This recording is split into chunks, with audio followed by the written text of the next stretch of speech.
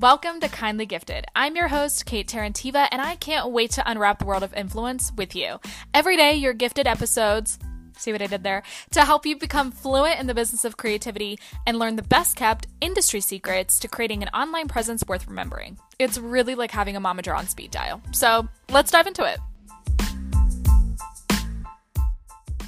At Evernorth Health Services, we believe costs shouldn't get in the way of life-changing care, and we're doing everything in our power to make it possible. Behavioral health solutions that also keep your projections at their best? It's possible. Pharmacy benefits that benefit your bottom line? It's possible. Complex specialty care that cares about your ROI? It's possible. Because we're already doing it. All while saving businesses billions. That's Wonder made possible.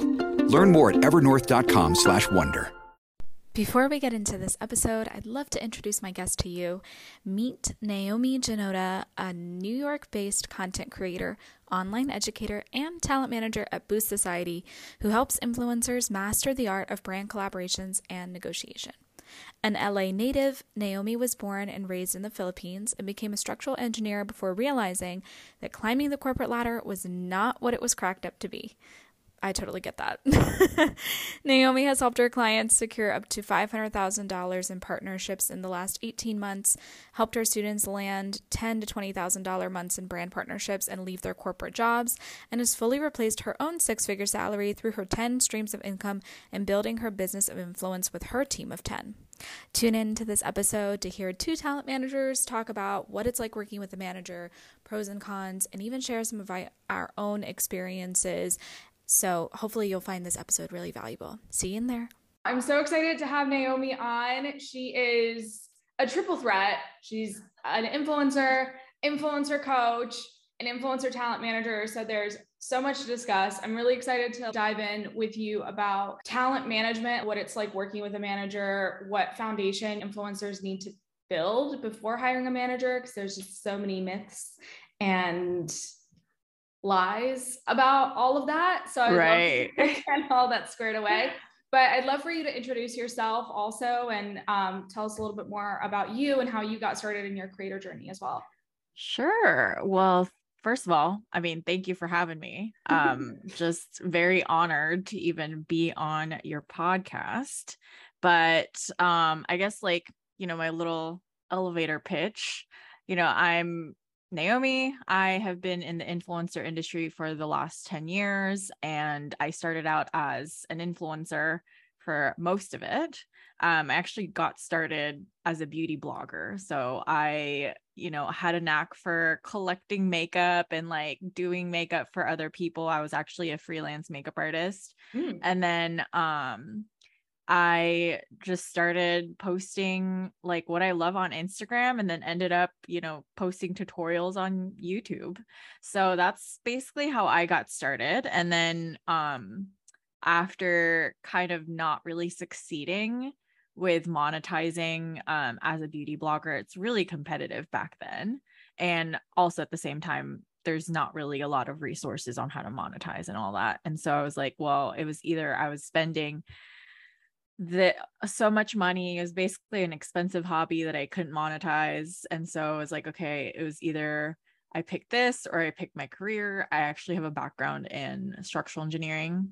So, comparing, being a creative versus having an engineering job, it was kind of a no-brainer. And so, so that happened. 2 years, being on hiatus, I actually went on vacation with my family to the Philippines. And I was like, I worked so hard working up the corporate ladder for 2 weeks of vacation. It's not enough. And so the first week being on vacation, I was like, I love this. I want this life forever. And then the second week I was stressed out because I knew coming back to my job, I was like, okay, I know I have a lot of emails, a lot of demands from my clients and my boss and all that stuff. And so I was like, I don't want to feel like this.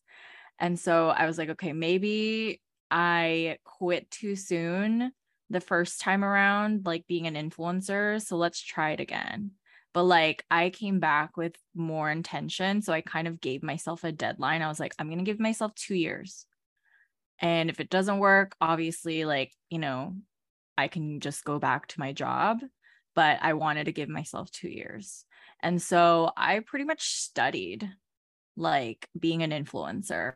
And so I took a course, like did the work. And then my first year of being an influencer, I earned like 35,000 by myself.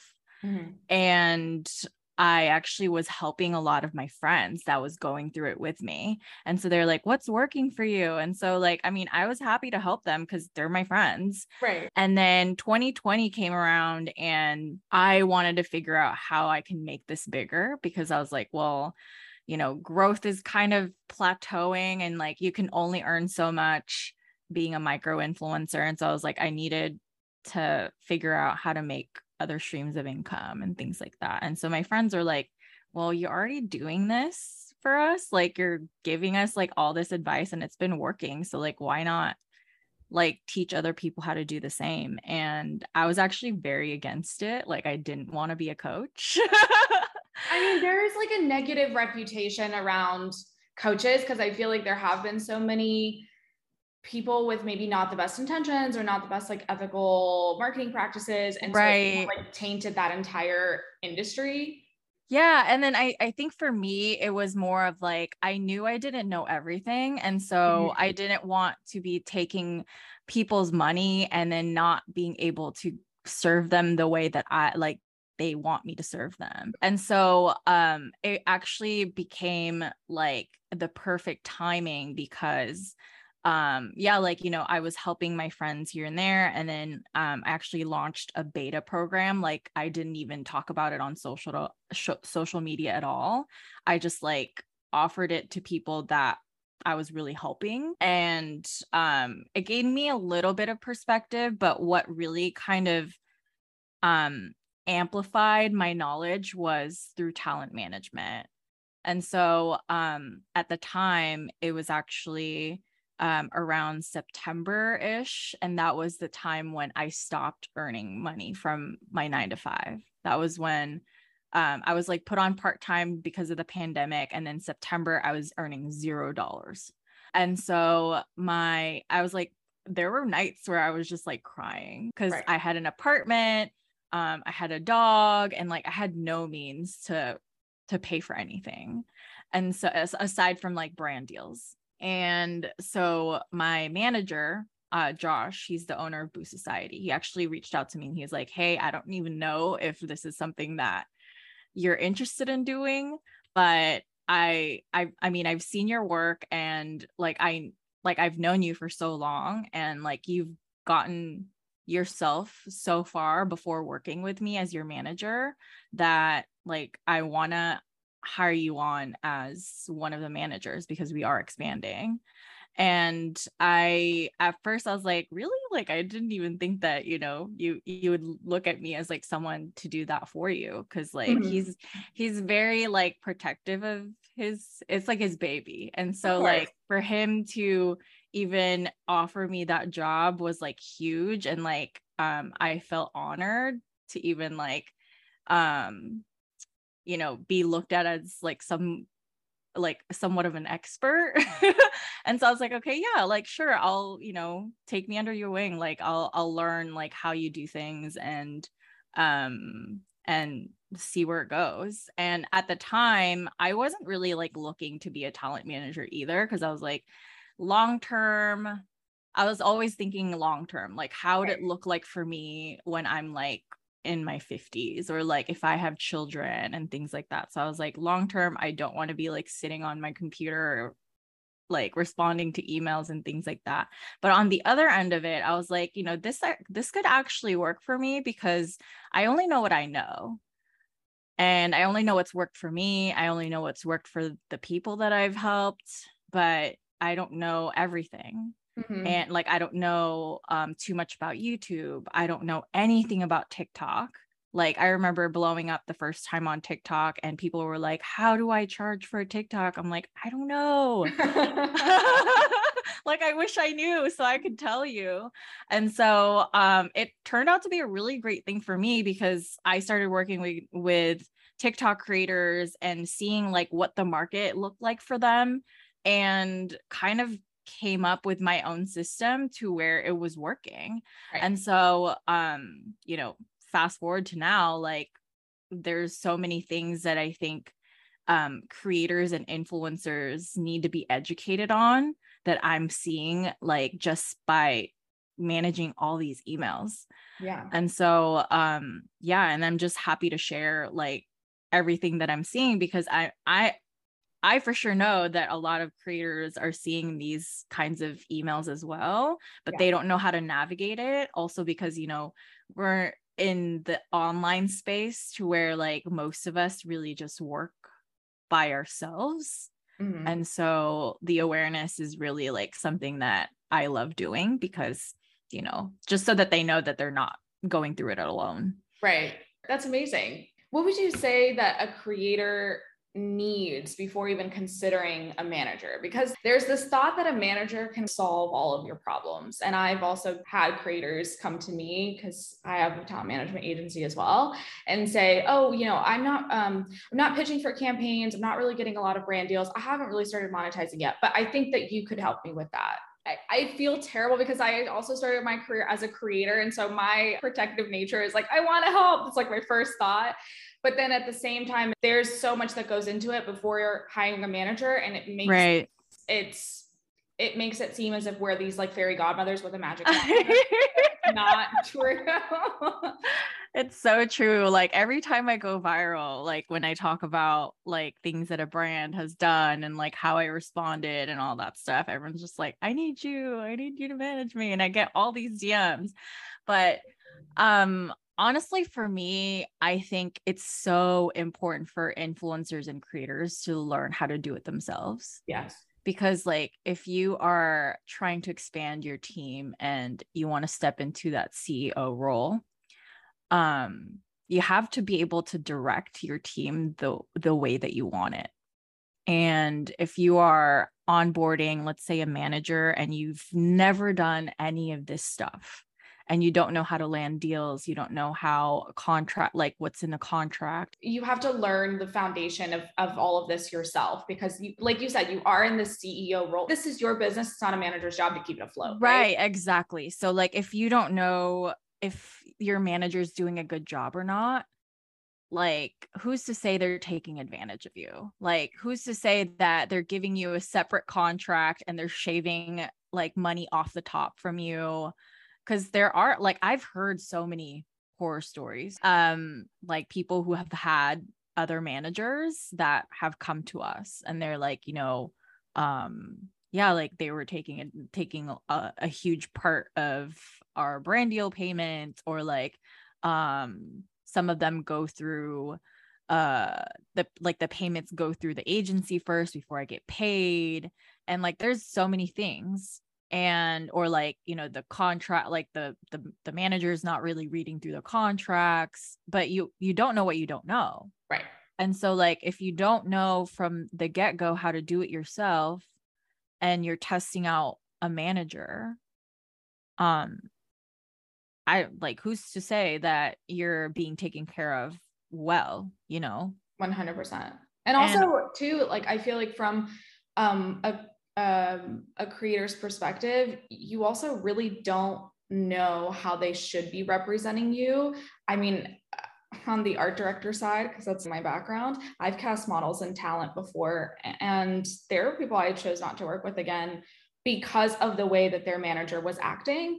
And since I'm not really given the opportunity to talk to talent directly, this is my representation of you as the talent as well. So if your manager is being rude or disrespectful or just completely unpleasant to work with, I'm going to assume that because you hired this person, this is the representation of your personal brand as well.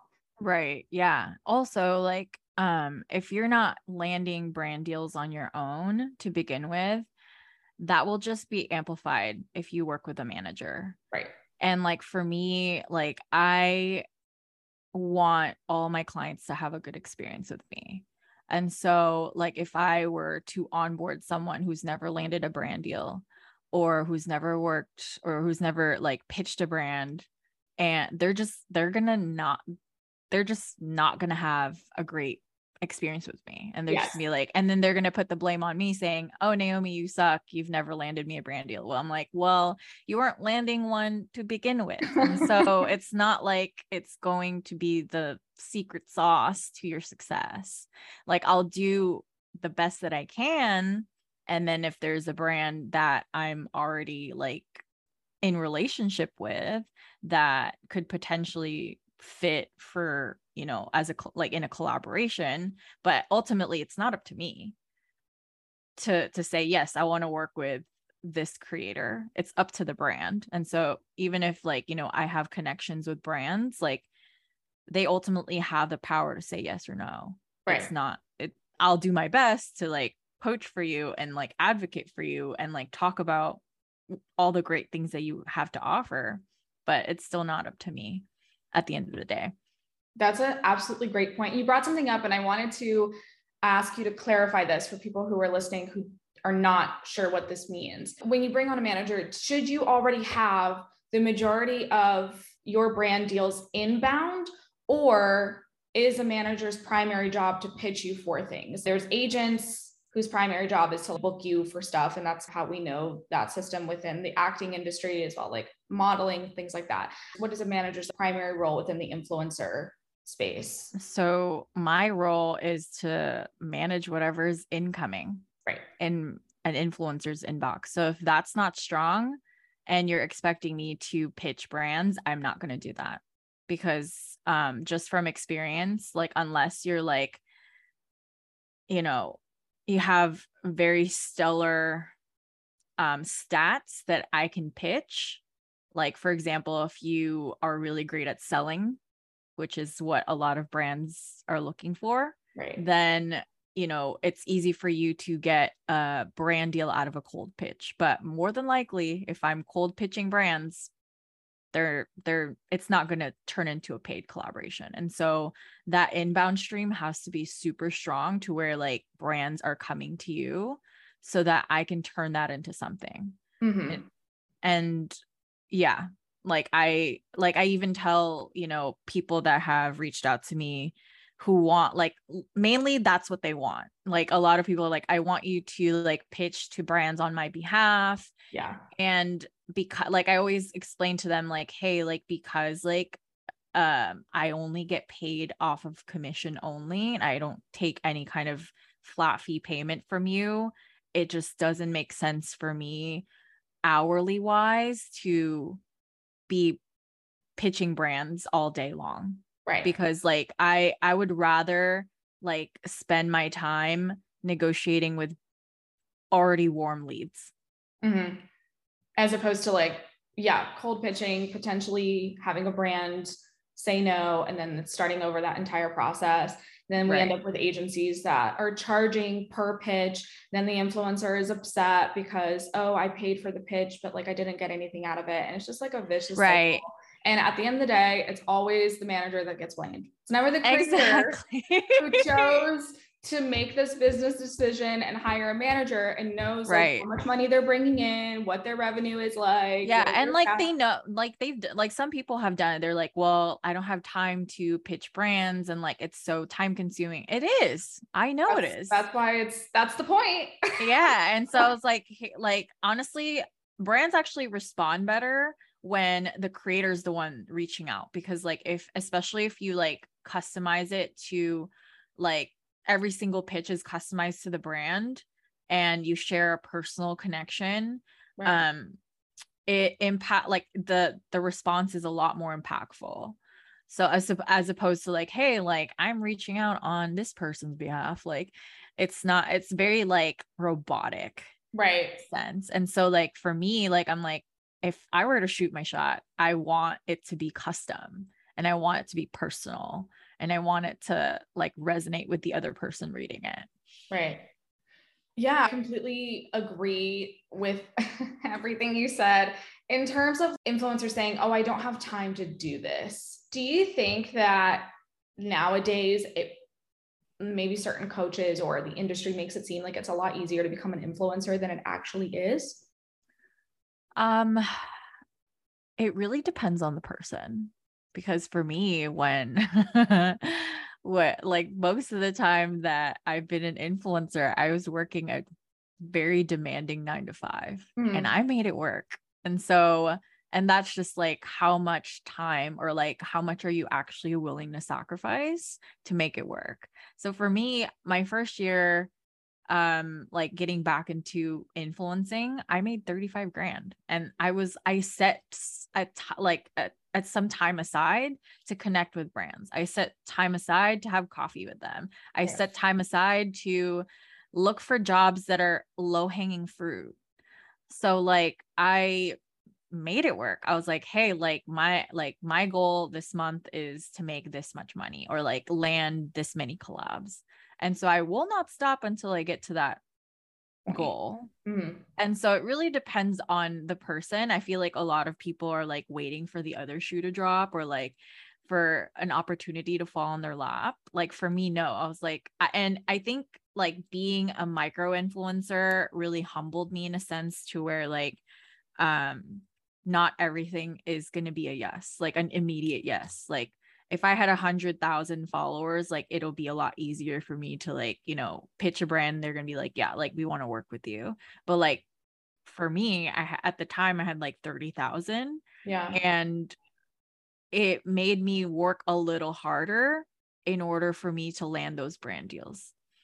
I completely agree. When I was also an influencer, I was also a micro influencer. It was just like recognizing the fact that this is a relationship building industry. And like, that's the whole point. You have to build these relationships on your own. And then if you do decide to hire representation, then you bring those relationships to a manager and say, hey, here are the brands I've worked with. These are the great experiences I had. These are the not great experiences I had. This is how much they typically paid me. This, like, you already have all of this information and I know what to work with.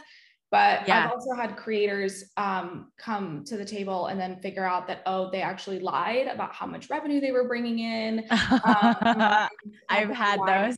Yeah, they lied about the relationships they've had with brands. And turns out you're kind of starting from zero, even though you do have like over 100,000 followers. And now I'm in a weird position because I also made the choice to work with you. And turns out it was based on kind of like false pretenses. Right. And this is why I'm so picky on who I work with too. Like I make sure that like there's these walls and people like, you know, basically there's like, okay, like a level of like, okay, how much access can you get to me? And that's because there's people that, yeah, like they doctor things. Like I actually, like had I was working with someone who, in my opinion, like just based on like the stats that I've been seeing, I thought like this person was doctoring their metrics. And I mean, this is just for me seeing like, you know, different types of metrics from my clients. And it looked really doctored to where like, I was like, I don't understand like how this is, like even you know, it was like it was like a mediocre post, but like it was doing so well. And so I was like, but I saw like the reach and it was just like, I know this is doctored. And so, but like, I couldn't really like call them out. It was like a very uncomfortable situation.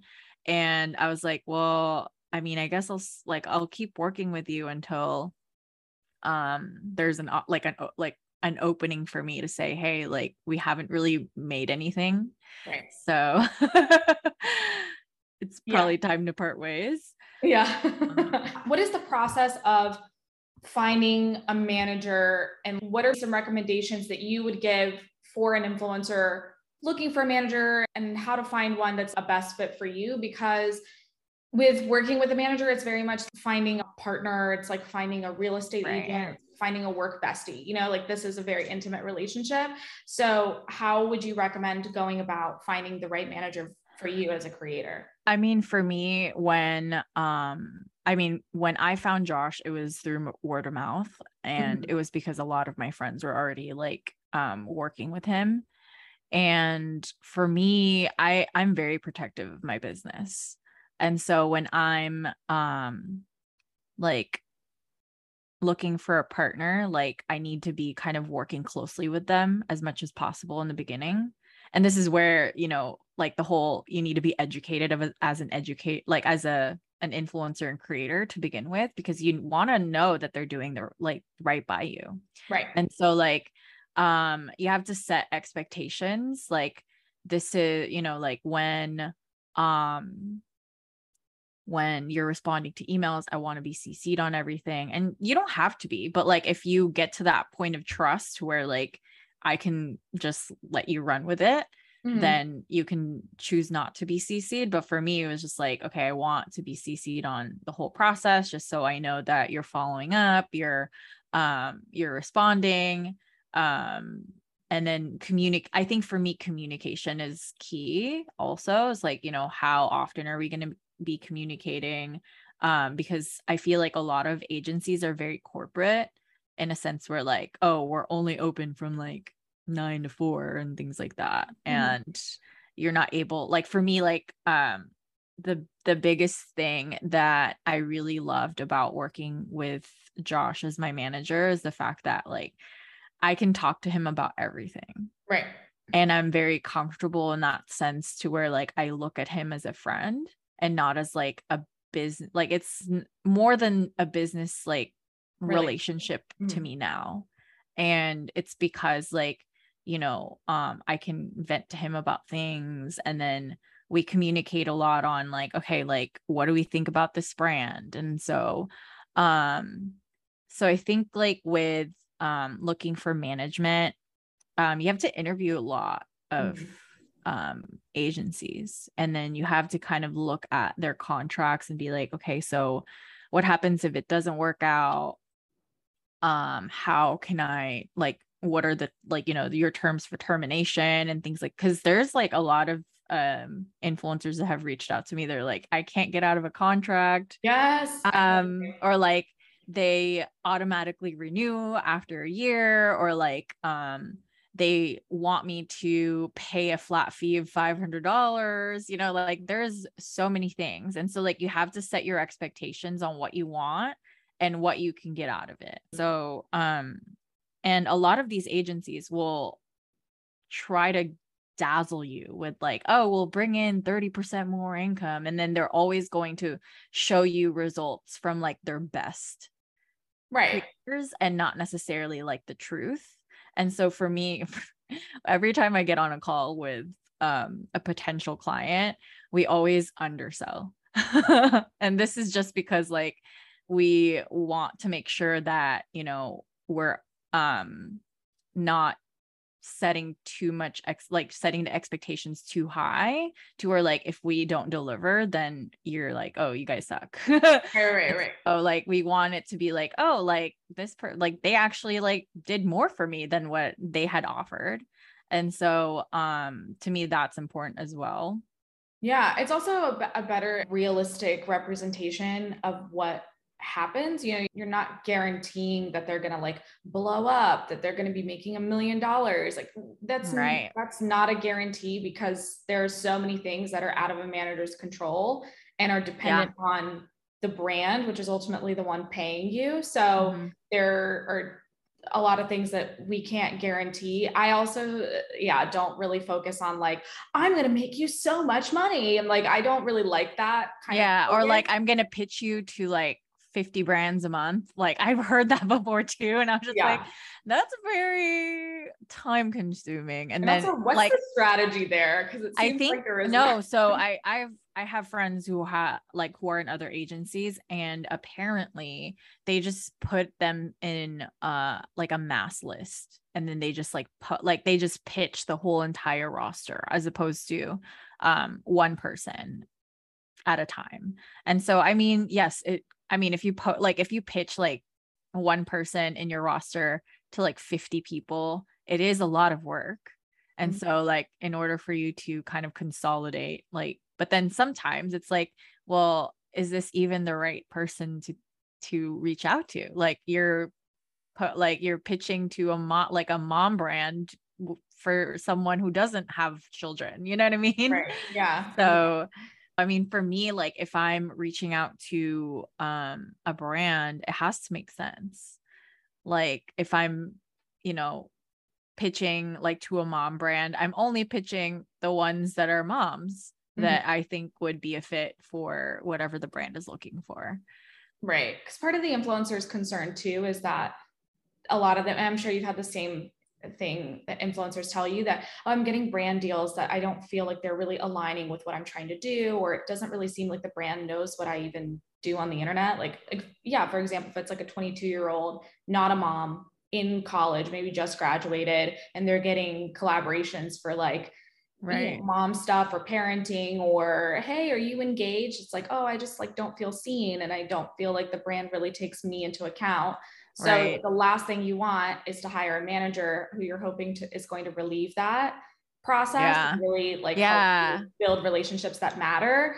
And then Yeah, they there's this thing too that's going around. I was like, oh, am I gonna get an email? Like a lot of them are so gung-ho about getting an email on their bio with their management. And I'm like, but why do you want it? Like, I don't understand. I was like, so do you want me to filter all of your emails for you that are like not even good leads, or things that you don't want me to even pursue? So you want me to spend all day doing that than just negotiating and nurturing the relationships you want me to build with just, maybe 20% or like, 30% of the emails that come through.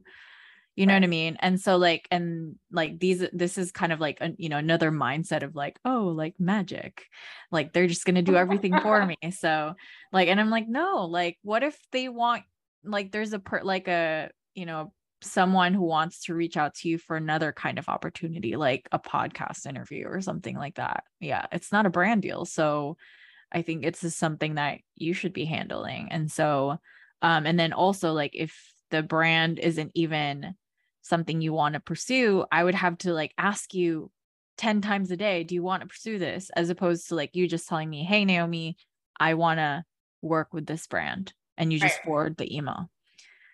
Yeah, I completely agree. There's a lot of like, I don't know, I think it makes them feel special if they have like an email.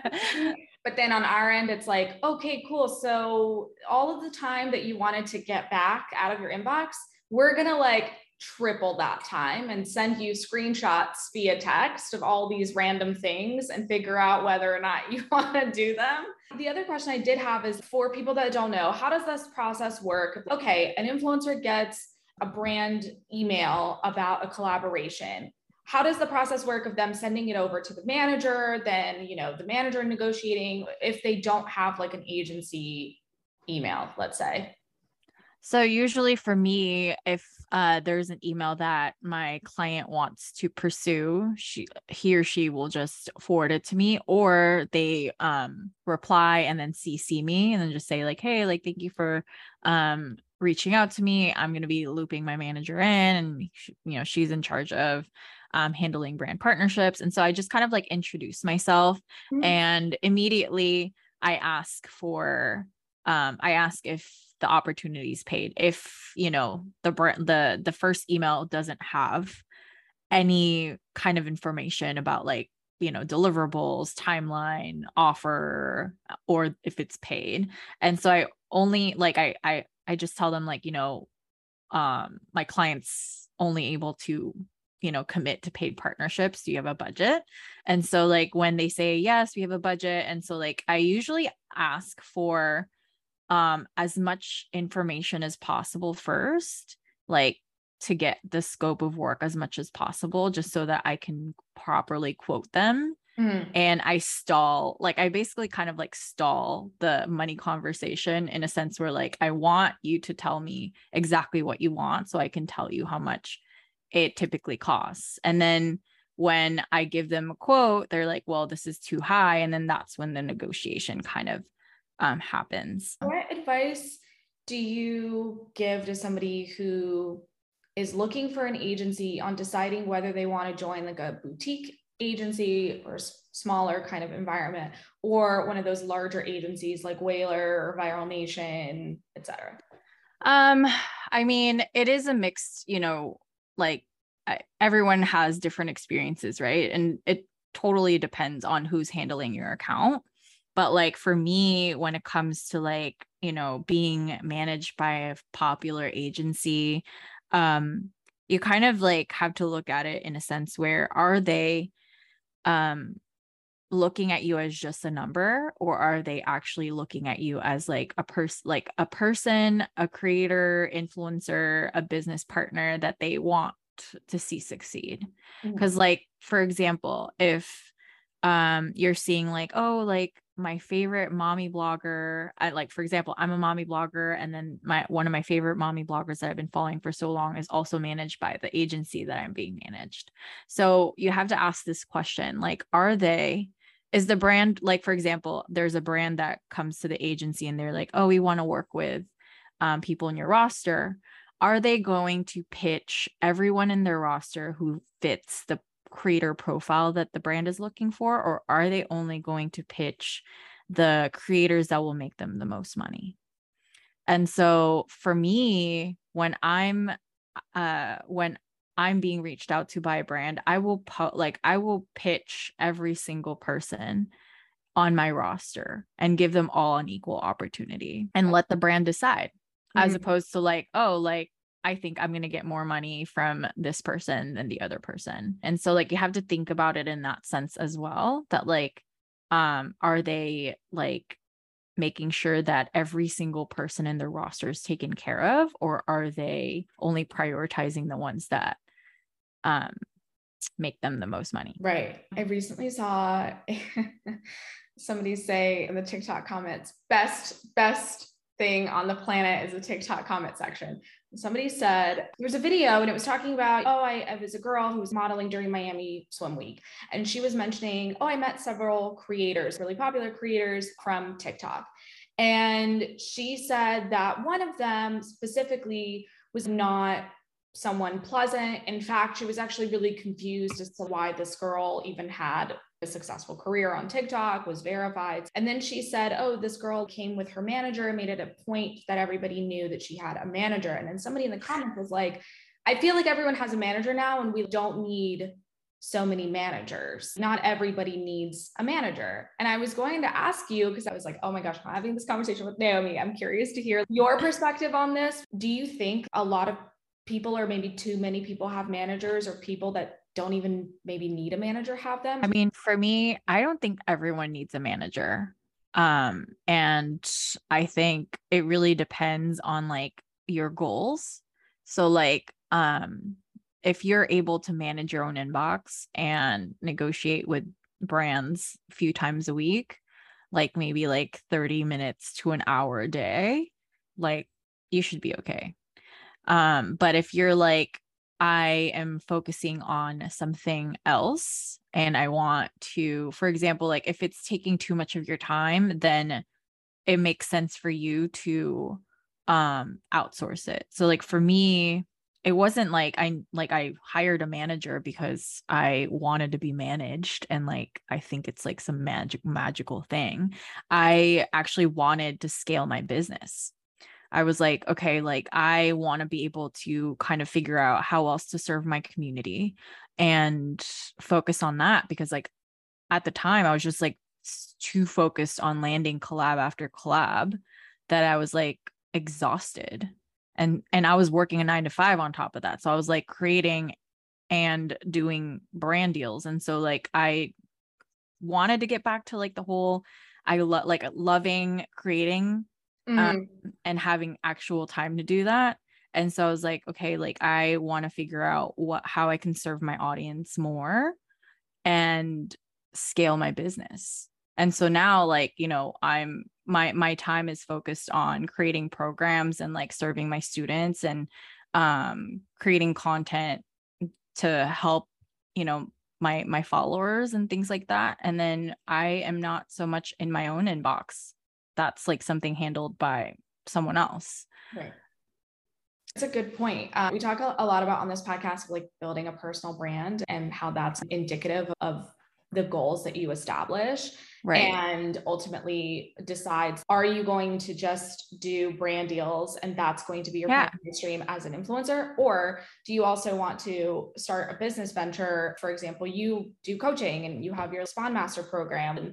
And so you can go into that realm, or, you know, be like Jackie Aina and start like a D2C brand or whatever. And so you have to kind of determine that pretty early on in your career. And I think from a personal branding perspective, I think people don't teach that. So it's, oh, it's so easy to be an influencer. Look, you pick a niche, like we'll briefly focus on that and optimize your profile and like hashtags, and then boom, manager. And it's like, whoa, hold on. There's so many things in between there that you have to perfect on your own and prioritize before even considering a manager, because a manager is helping you reach certain goals, whatever those are, whether they're emotional or their business goals or whatnot. So I think a lot of people don't really consider that. Yeah. Like for me, like my clients either like they want time out of their inbox because they have kids, or they're starting their own business, or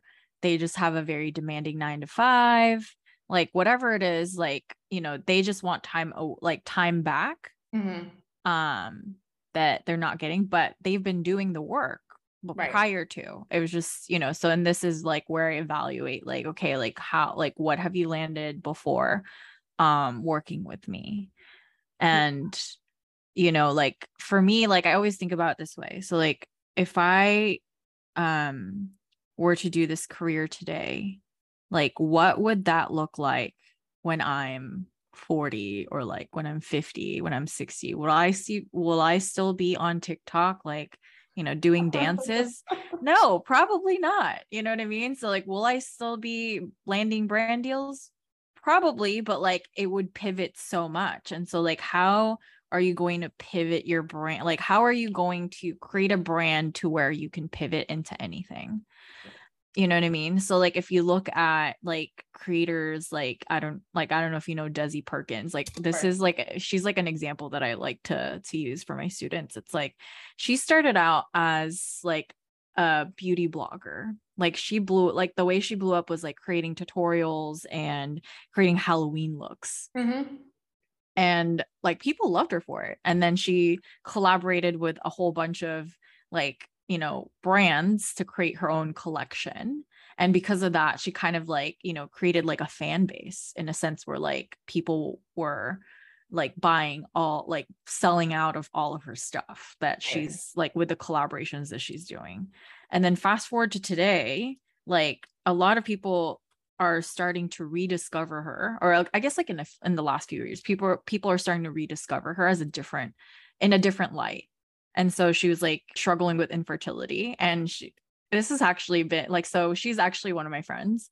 And I remember the first time that we talked about like signing with like an agency, like she was saying like, I really want to have kids, and so like I want to make sure that everything is like set for us, like as far as like insurance and all that. And so I remember her talking about that very early on, but she never shared that with the internet until like right before she had Ocean. And so like when she did that, it's like, you know, she gained a whole different type of following. And, you know, she's been in the industry, 10 years, and people are still kind of following along in her journey and her growth. And because of that, she has launched her own skincare line and her own sunglasses. And so, you know, and that takes like planning. And so you have to kind of think about, okay, what are my goals to begin with? And like, who do I want to serve? And how do I want to make an impact? And it's not just because like, oh, I just want to make money off of brand deals. No, like what is the big picture for you? Because like, you know, you can land brand deals and you can be a freelancer all your life. That's fine. But like, how do you want to amplify your brand to where you can actually just, you know, retire, or like, you know, when you're 50, you're no longer doing what you were doing when you were 20. You know what I mean? So you have to kind of think about it in that light. Like for me, I look at it like this is my career. So like if I were to have, you know, children, or like I'm old, like I'm not going to be keeping up with the Gen Z, or like, you know, whatever generation is, you know, popular on the internet. You know what I mean? So like whatever they're doing, like I'm not going to do that, you know? So so yeah, you have to kind of think about it in that light. So like, what do you want? How do you want your career to evolve? Yeah, I couldn't agree more. I always ask prospective clients, I'm like, give me an elevator pitch. It's you and me in an elevator. I don't know you, but you know that you want to work with me. Give me the elevator pitch. If the first thing that they start to talk about is how, oh yeah, so this content is getting a lot of views, or oh, this thing is really engaging, and they start talking about views and my life, my style, me, what I'm getting out of it, I'm like, let me cut you off. Let me be Simon Cowell from American Idol and just be like, it's not gonna work.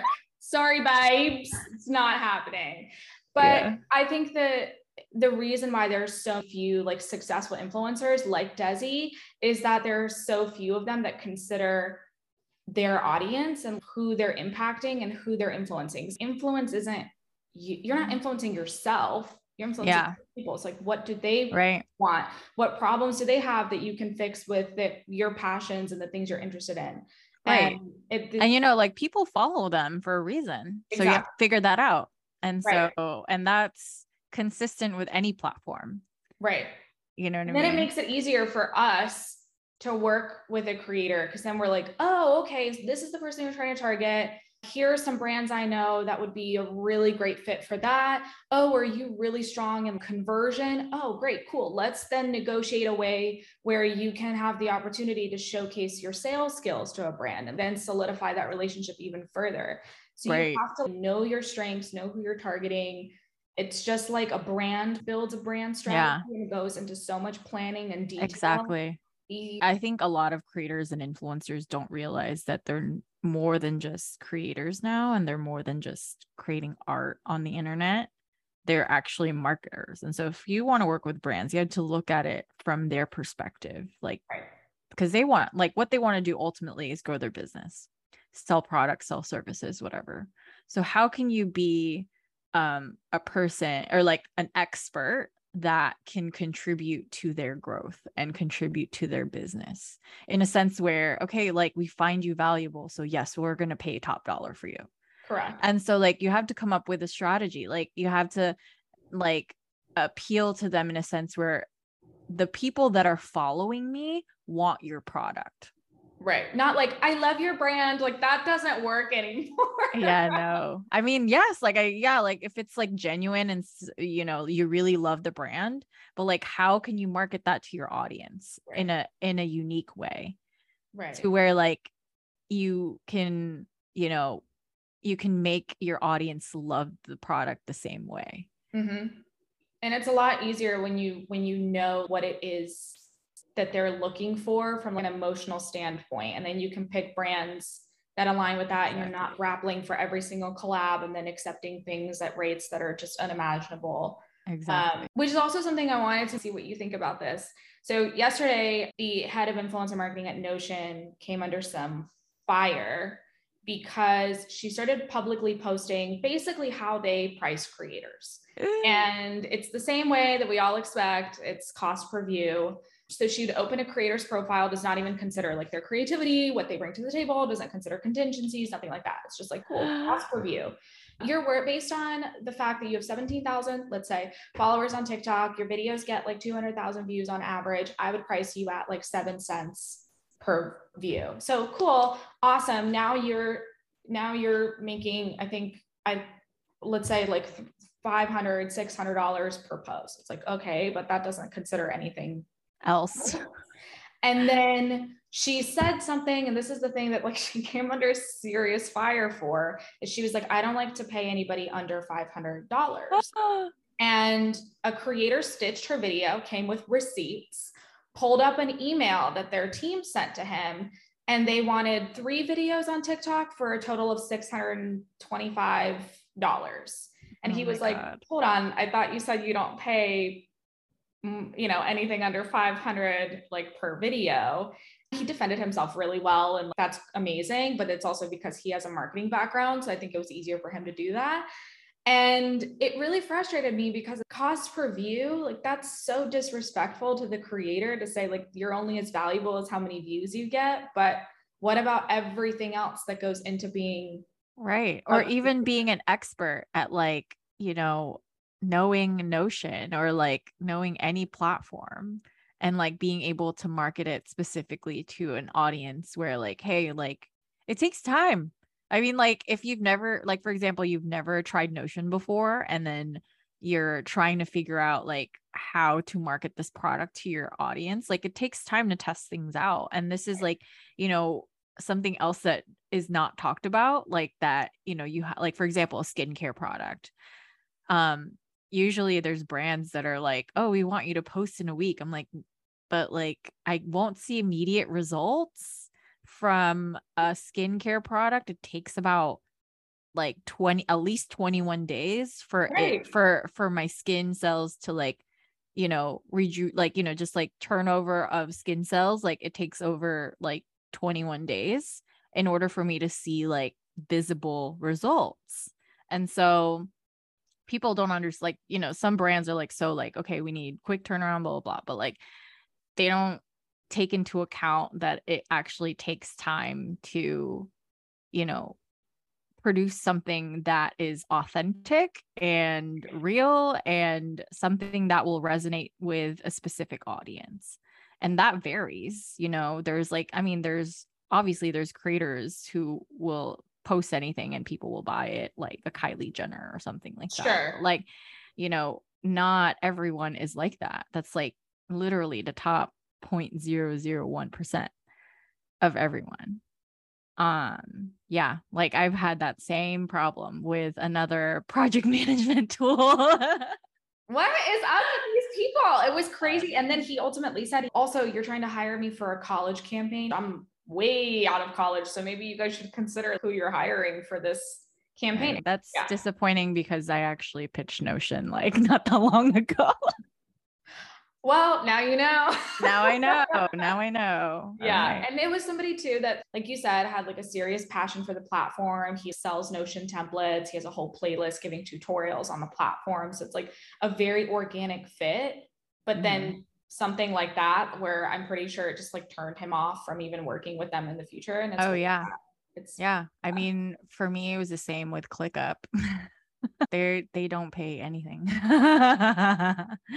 The thing with ClickUp is my followers know exactly. Like if I'm like talking tea about a project management tool, they know who it is because they say I get horny for the platform because someone talks about it. I'm like, yes, like I'm waiting for you to talk about it so I can talk about it. So like, they reached out to me 2020 and they've been so different people have been trying to reach out to me from their team for like 2 years now. And every single time we don't agree on budget, obviously. And, they were saying like it's organic for me because I talk about it all the time. Like I've converted like even my VA Alex, my VA, who's now my OBM, I was the one who taught her ClickUp.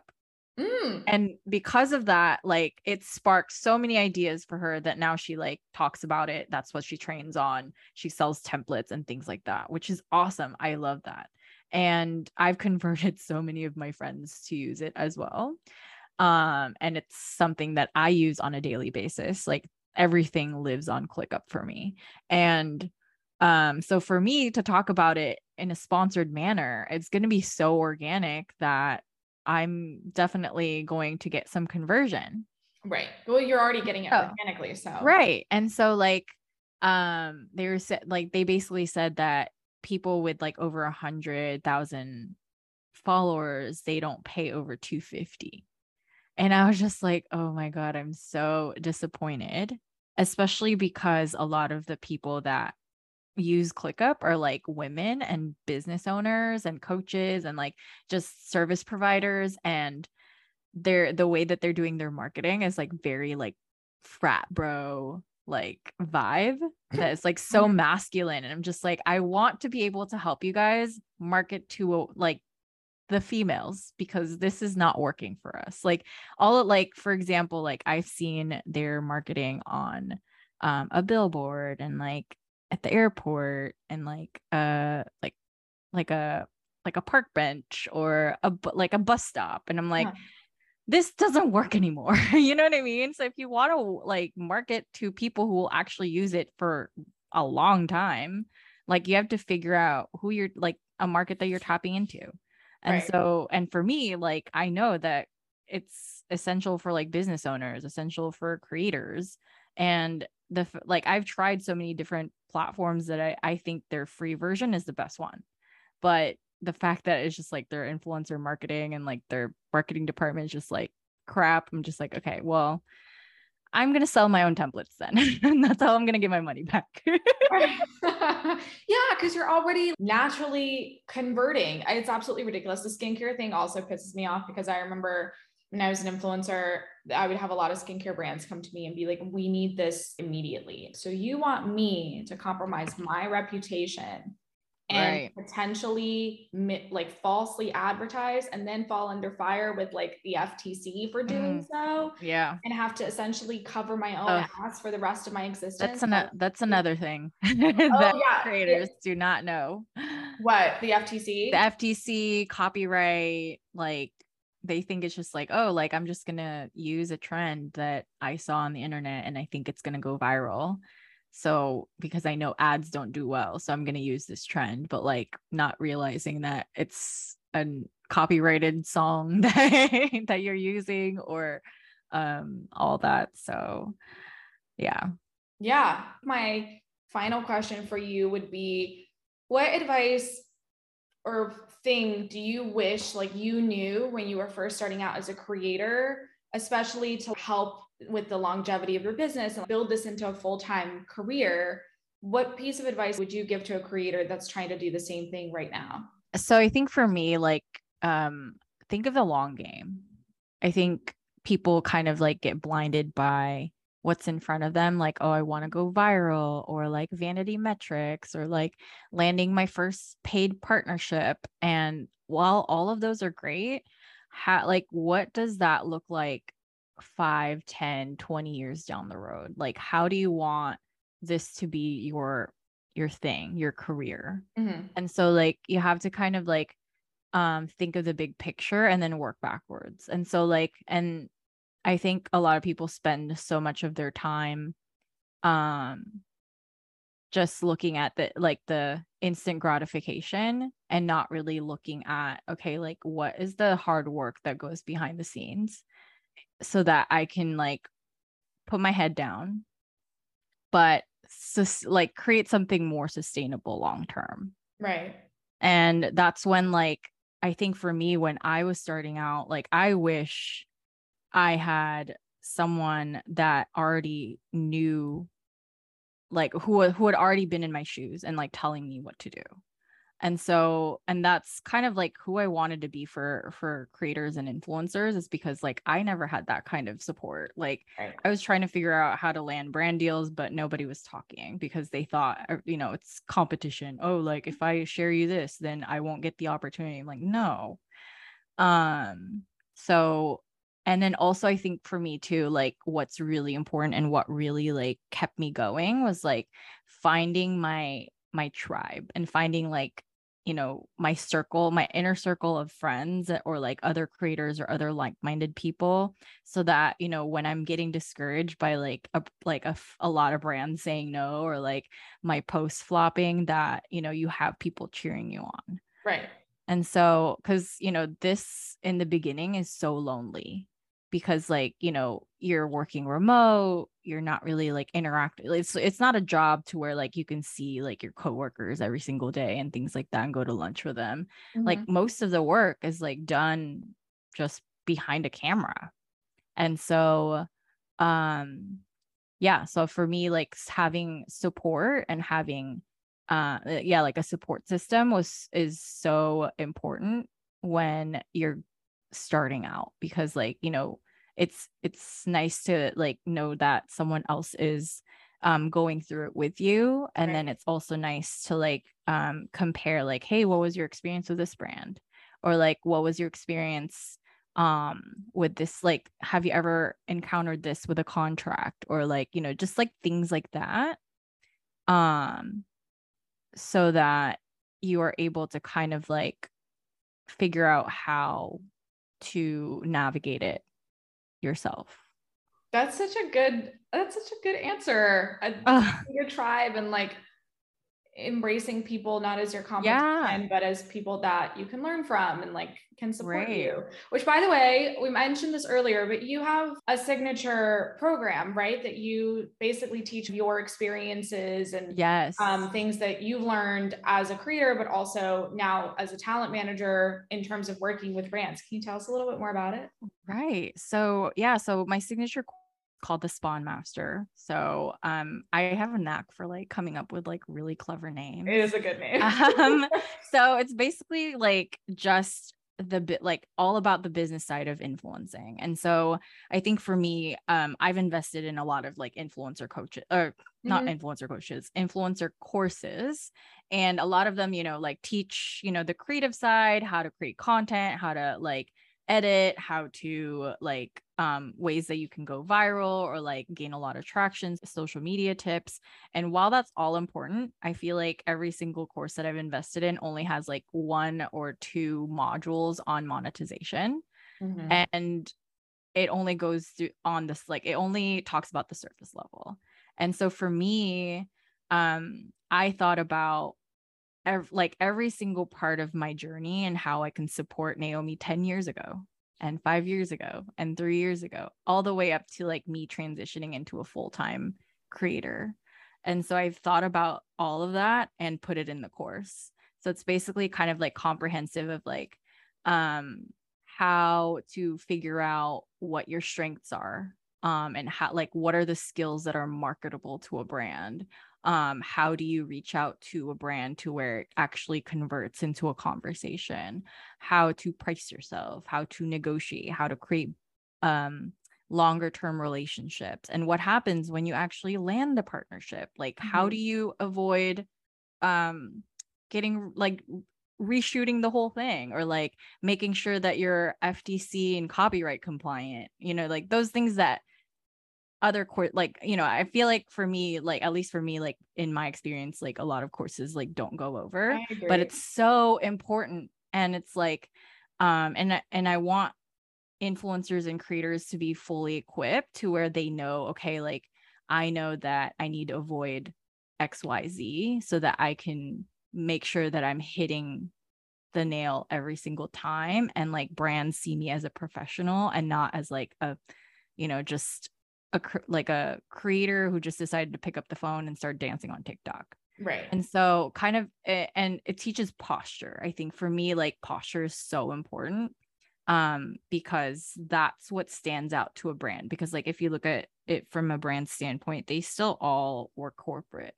And so when you're talking to them, or like when you're negotiating, communicating with them, and you're working with them, they have to see you as a professional. And that's what stands out to be like, I loved her. She was on time, no edits, so easy to work with. I'm going to work with her again. And those are the notes that they put in their spreadsheets to when they're like casting people again.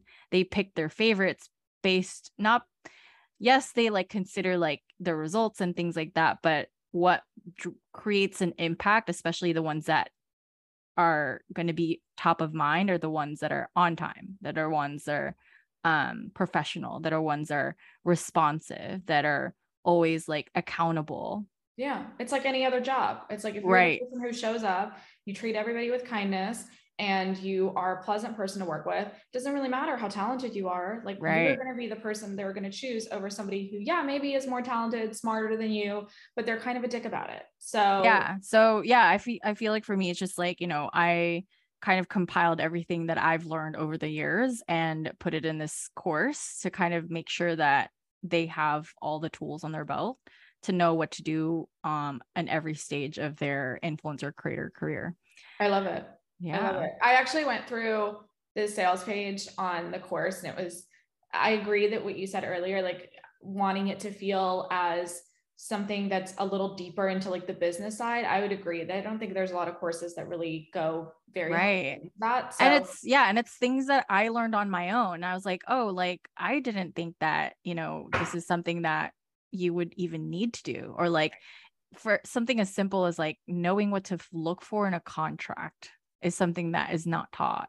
It's just like, you know, do I hire a lawyer for this? Or like, I remember the first time like I read a contract, I had to send it to my friend who is a lawyer. And I was like, I know, like, I'm asking you to read this, like, I'll pay you whatever, like your fee is, but I just want you to like, tell me that this is okay.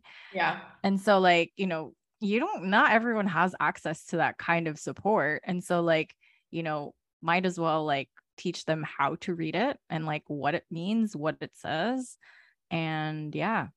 Cool. Definitely go check out Spawn Master. It's a great opportunity to build a foundation for yourself before working with a manager, because that's what we look for, is that you already do that stuff. And, yeah. And like, honestly, like I have students that are active clients of mine. And like one of them, I told her, because I remember her asking me like, hey, can I work with you as, you know, my manager? And I was like, come back to me when you're making this much.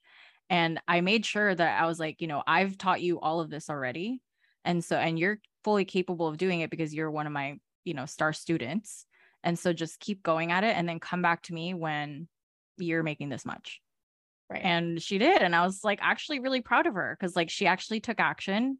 And that's what I'm looking for. I'm looking for people who take action. Yeah, I agree. It's not just about thinking that we'll just wave a magic wand on your behalf and everything's done. Yeah, I have 1 million followers. Like, land me brand deals. Yeah. I wish it worked that way. Like, I mean, I'd love to like work with like all the creators that are not making a lot, but it's just like, I only have 24 hours in a day. I would be burnt out.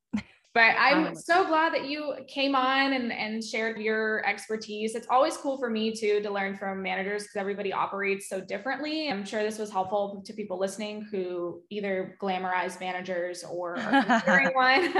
Definitely not glamorous. Yeah. But I appreciate you coming on and sharing your time with us. Of course. Well, thank you for having me. And I loved all these questions. Honestly, like I love it when people like get me to think critically. I'm like, yes. Thank you.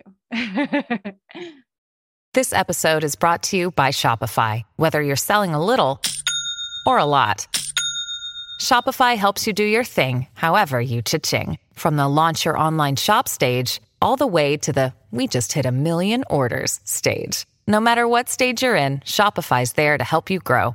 Sign up for a $1 per month trial period at shopify.com/special offer, all lowercase. That's shopify.com/special offer.